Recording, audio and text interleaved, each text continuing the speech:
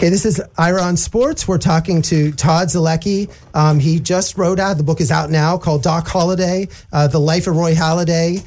It was in bookstores today, and you can order it online. Thanks a lot, Todd, for coming on Ira on Sports. I appreciate you having me. Thank you so much. So, I mean, Doc Holliday's interesting. For a decade, he's the best pitcher in baseball. First ballot Hall of Famer, 203 wins, 2 Cy Youngs. But it's like how his career went. It ended so quickly, and then of course, unfortunately, he passed away. It was weird. You know, you chose to focus on him because it really, you know, there's no other books about Doc Holliday, even though he was the pitcher of the 2000s. Yeah, he really was, and there was a lot of different reasons I wanted to kind of write the book. And you know, certainly from a baseball perspective, he has such a unique story. You know, former first-round draft pick, almost throws a no-hitter in his second big league start. But then in the 2000 season, a couple years into the big leagues, he posts a 10.64 ERA. You know, to this day, it's still the single-season highest ERA in baseball history of any pitcher that's ever thrown 50 or more innings in a season. And you know, as I researched the book, it came to realize that no other Hall of Famer even remotely came close to having a season that terrible. So I kind of wanted to figure out, you know, how did this guy go from being almost a first-round bust to, like you said, being a first-ballot Hall of Famer. And so I started to dig into that. And, you know, I found so many different things that gave me, you know, a passion for kind of telling his story. And one of them is, you know, his devotion to sports psychology. You know, the mental side of the game was critical for Roy to be successful as a baseball player, and that kind of became what he wanted to become his second career. You know, he had taken a job with the Phillies as a mental skills coach before he died. I mean, you're right. As you said, he was the best pitcher in the history of Colorado in high school. We had just Keith Law on our show, and he talked about how the risk is always drafting first-round high school pitchers, and they're usually all busts. And you said, and his WAR, wins against average, was 64, and the next 13 after him was 0.3. So it shows that. And I'm a Pirate fan, so the Pirates passed on him, of course. But it's that. The fact that he came in with high expectations to the Blue Jays and then just was horrendous, not just bad or average, but just like the worst ever. And they sent him down to single A and said, you're just going to rebuild everything that you know about it. And they had Mel Queen worked with him. But talk about, besides the mental, even they changed his arm angles and everything just to get him to go from being like he couldn't even throw the ball into one of the most dominant pitchers of all time. Yeah, he was very, very hittable early on. They called him Iron Mike, because his delivery was very over the top, kind of like the old pitching machine, batting practice machine. And so Mel Queen, who's kind of like the fixer for the Blue Jays, you know, he could solve any problem. Former pitching coach, you know, Roy went down to A-ball, like you said. He actually wasn't pitching that good in A-ball. I mean, he was in his early 20s. He should have been dominating these guys. He had been in the big leagues for a few years. He was just doing okay, you know. So they promoted him to Double-A. He thought it was a promotion, but really what it was is they put him on the phantom injured list, and he worked with Mel Queen. Mel basically tore him down completely, mentally and physically, and he said, "Listen, if you don't do everything I tell you, you're going to be out of the big leagues by the end of the year." And he basically, I don't want to say scared him, but he made his point very, very clear to Roy, and Roy was embarrassed and humiliated with how he had been pitching. You know, he had been touted as the next Roger Clemens, as the next Pat Henkin for years. He was going to be the savior to the Blue Jays franchise. And now he was like just what he thought was a miserable failure. And so he said, all right, Mel. And he took the abuse, and he changed his arm angle. The ball started to move. And in talking to a lot of people about that chapter in Roy's life, it was almost instantaneous how quickly he took to it. They said, boy, he was only gone for a few months. He came back, and he was a completely different pitcher with a completely different outlook. We look at pitchers today, and people go back in time and they look, well, like we just had John Shea did Willie Mays, and he was talking about how his stats, people didn't really interpret his stats the right way. He came, like if Willie Mays was today, he'd be like Mike Trout winning MVPs every year. And you went through that run of 2002 to 2000. I mean, when he was with the Blue Jays, you know, he only won that one Cy Young, but he could have won in 2002. He was 12-3 one year, then 16-5, 16-7, 20-11. And you're like, you know, looking back with the wins against replacement players, player. He could have won like 2 or 3 more Cy Youngs during that dominant period, but he never made the postseason, so we didn't see him in the big postseason games during that time. Yeah, so in a weird way, he was kind of an underrated, underappreciated pitcher, even though everybody regarded him, even though everybody had faced him, feared him, and just idolized him, in terms of, the best pitchers in baseball. He kind of flew under the radar. I mean, he was pitching in Toronto, so they don't get as much attention as some of the U.S. teams. He wasn't in the postseason with the Blue Jays, like you mentioned, so nobody really got to see him on that type of stage. And you're right, back then, the BBWAA voters that vote for Cy Young, they kind of just looked at wins, ERA, and saves. So like a guy that won 23 games was going to win the Cy Young over a guy that won 20, even though the guy that won 23 games might have benefited from a better offense and a weaker division. And if you look at the numbers, Roy should have probably won at least a couple more Cy Young awards with the Blue Jays. And if you look at his 2011 season with the Phillies, he won 19 games that year. Clayton Kershaw won 22. But if you look at wins above replacement just as a measuring stick, he was way better than Clayton Kershaw that year. And then the one thing for your book that came out is just his obsession, his workout routine. It would be running. I mean, I know people do stuff on their off days, but here's someone who is just, this was just it was crazy in terms of how he pushed himself. He was there at 5:30 every morning, his dedication. And then you talked about how his knowledge and his studying. I mean, he was 24/7, 365 or whatever during the season was focused on being the best baseball pitcher. Yeah, the fear of failure from those early years in his career kind of was a nonstop motivator for him. And when he discovered Harvey Dorfman, the late great sports psychologist, Harvey kind of gave him a path to greatness. He taught him about the importance of preparation. He taught him the skill set, I guess, on the mound, kind of how to focus, stay focused, not lose your edge.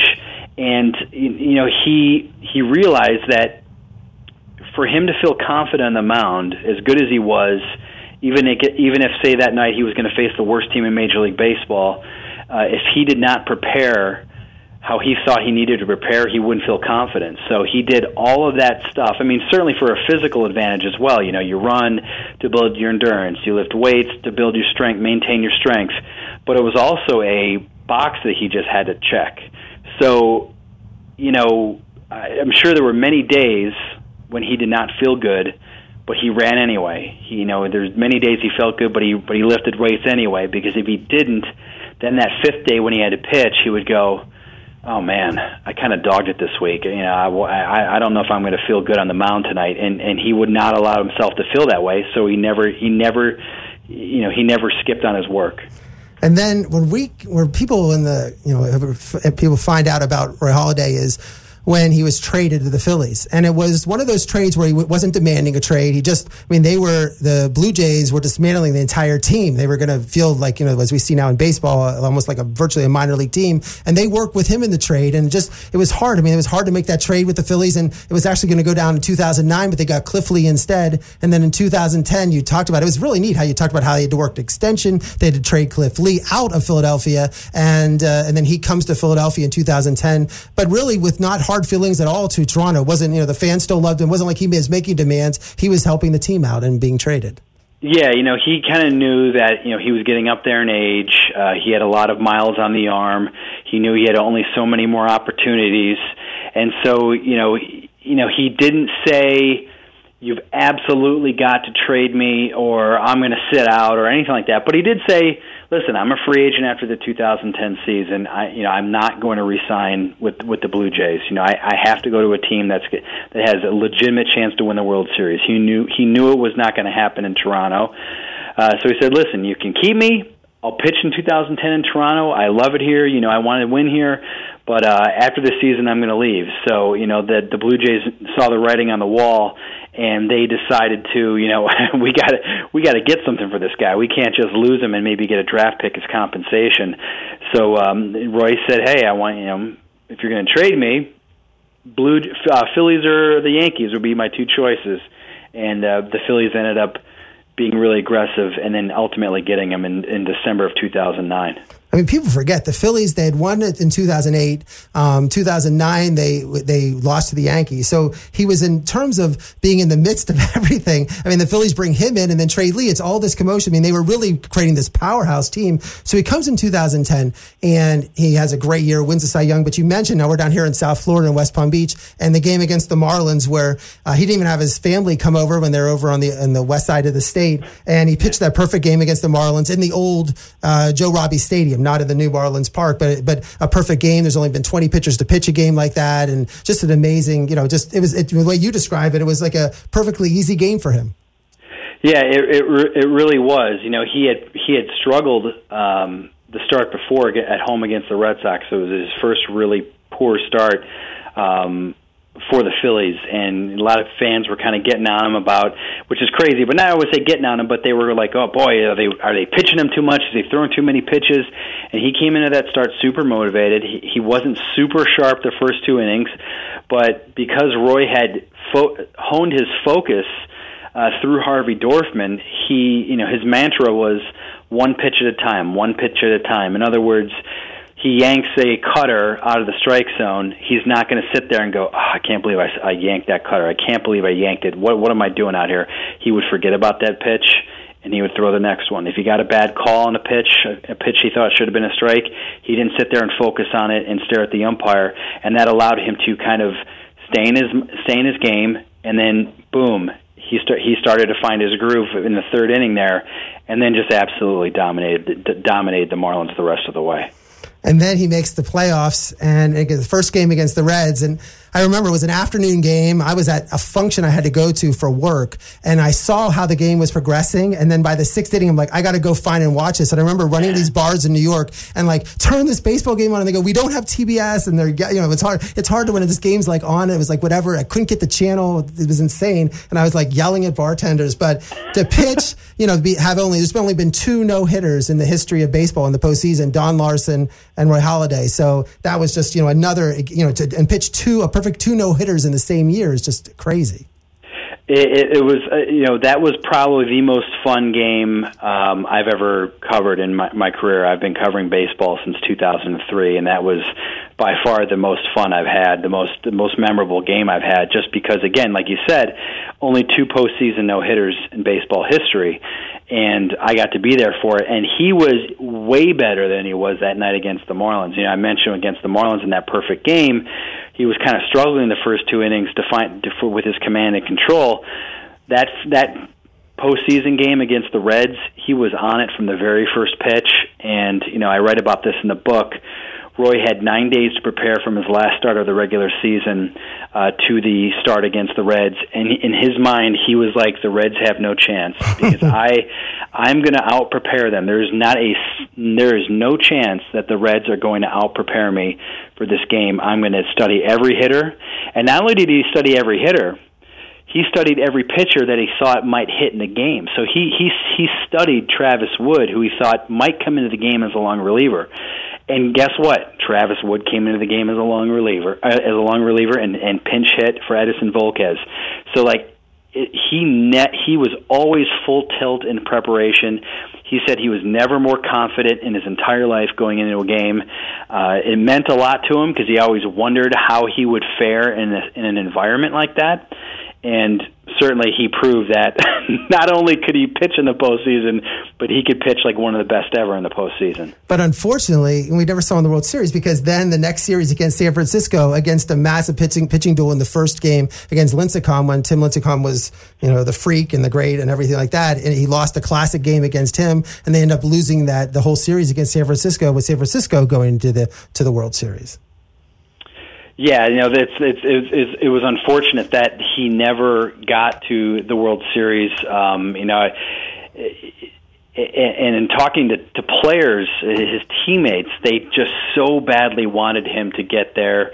just because they saw how hard he worked. And that, going back to even before the postseason when they clinched in the National League East that year, he was on the field. He threw a complete game. He was on the field. He was doing a post-game interview. Everybody's inside.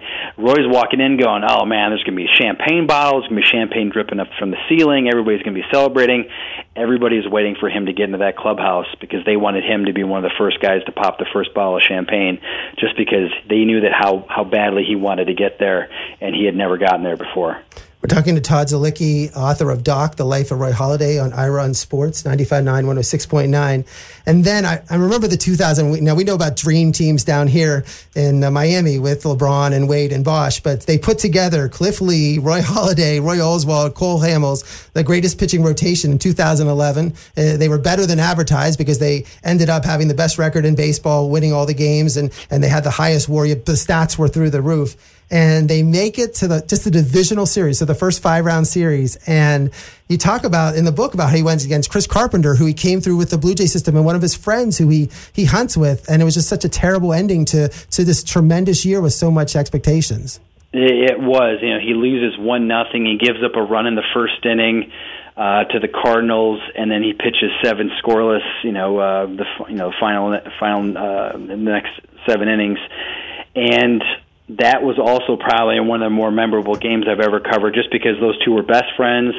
They were 2 Cy Young Award winners, 2 pitchers at their peak, and to lose 1-0 in a Game 5 like that under all those circumstances, going into the clubhouse after the game, Roy was at his locker in full uniform about 40 minutes after the final out. He could not bear to take off his uniform. That image of him just in disbelief that he had lost, and he had lost like that. You give up 1 run in 8 innings and you lose 1-0, and now this magical season is over.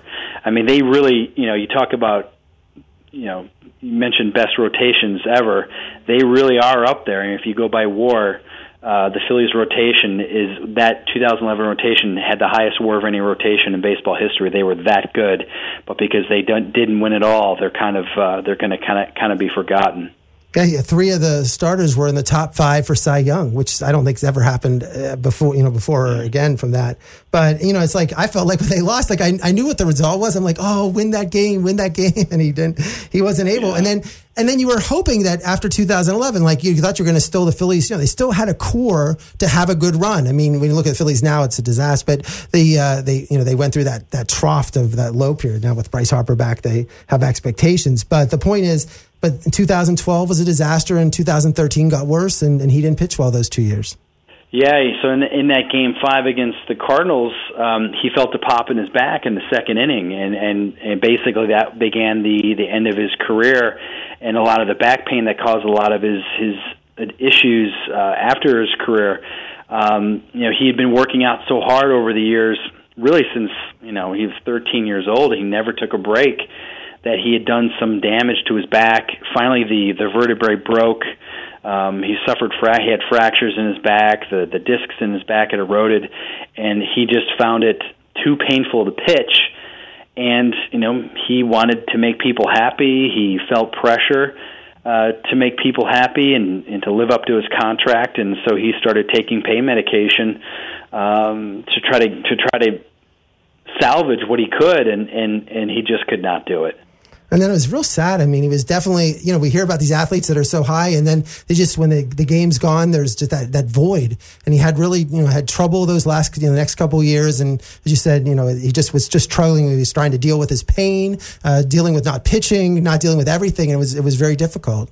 It really was. He battled depression. He had anxiety issues, and then I mentioned the back pain. He couldn't even he couldn't get into a car for more than a half an hour without being in pain. It was tough for him to travel. You think about you pitch for 16 years in the big leagues, and you have all this money, and boy, you're going to be traveling the world, and it was difficult for him to do that. It was difficult for him to do that. He was discouraged, disappointed with how he finished his career because he didn't really get to finish the way he wanted to finish it, and so he was lost early on.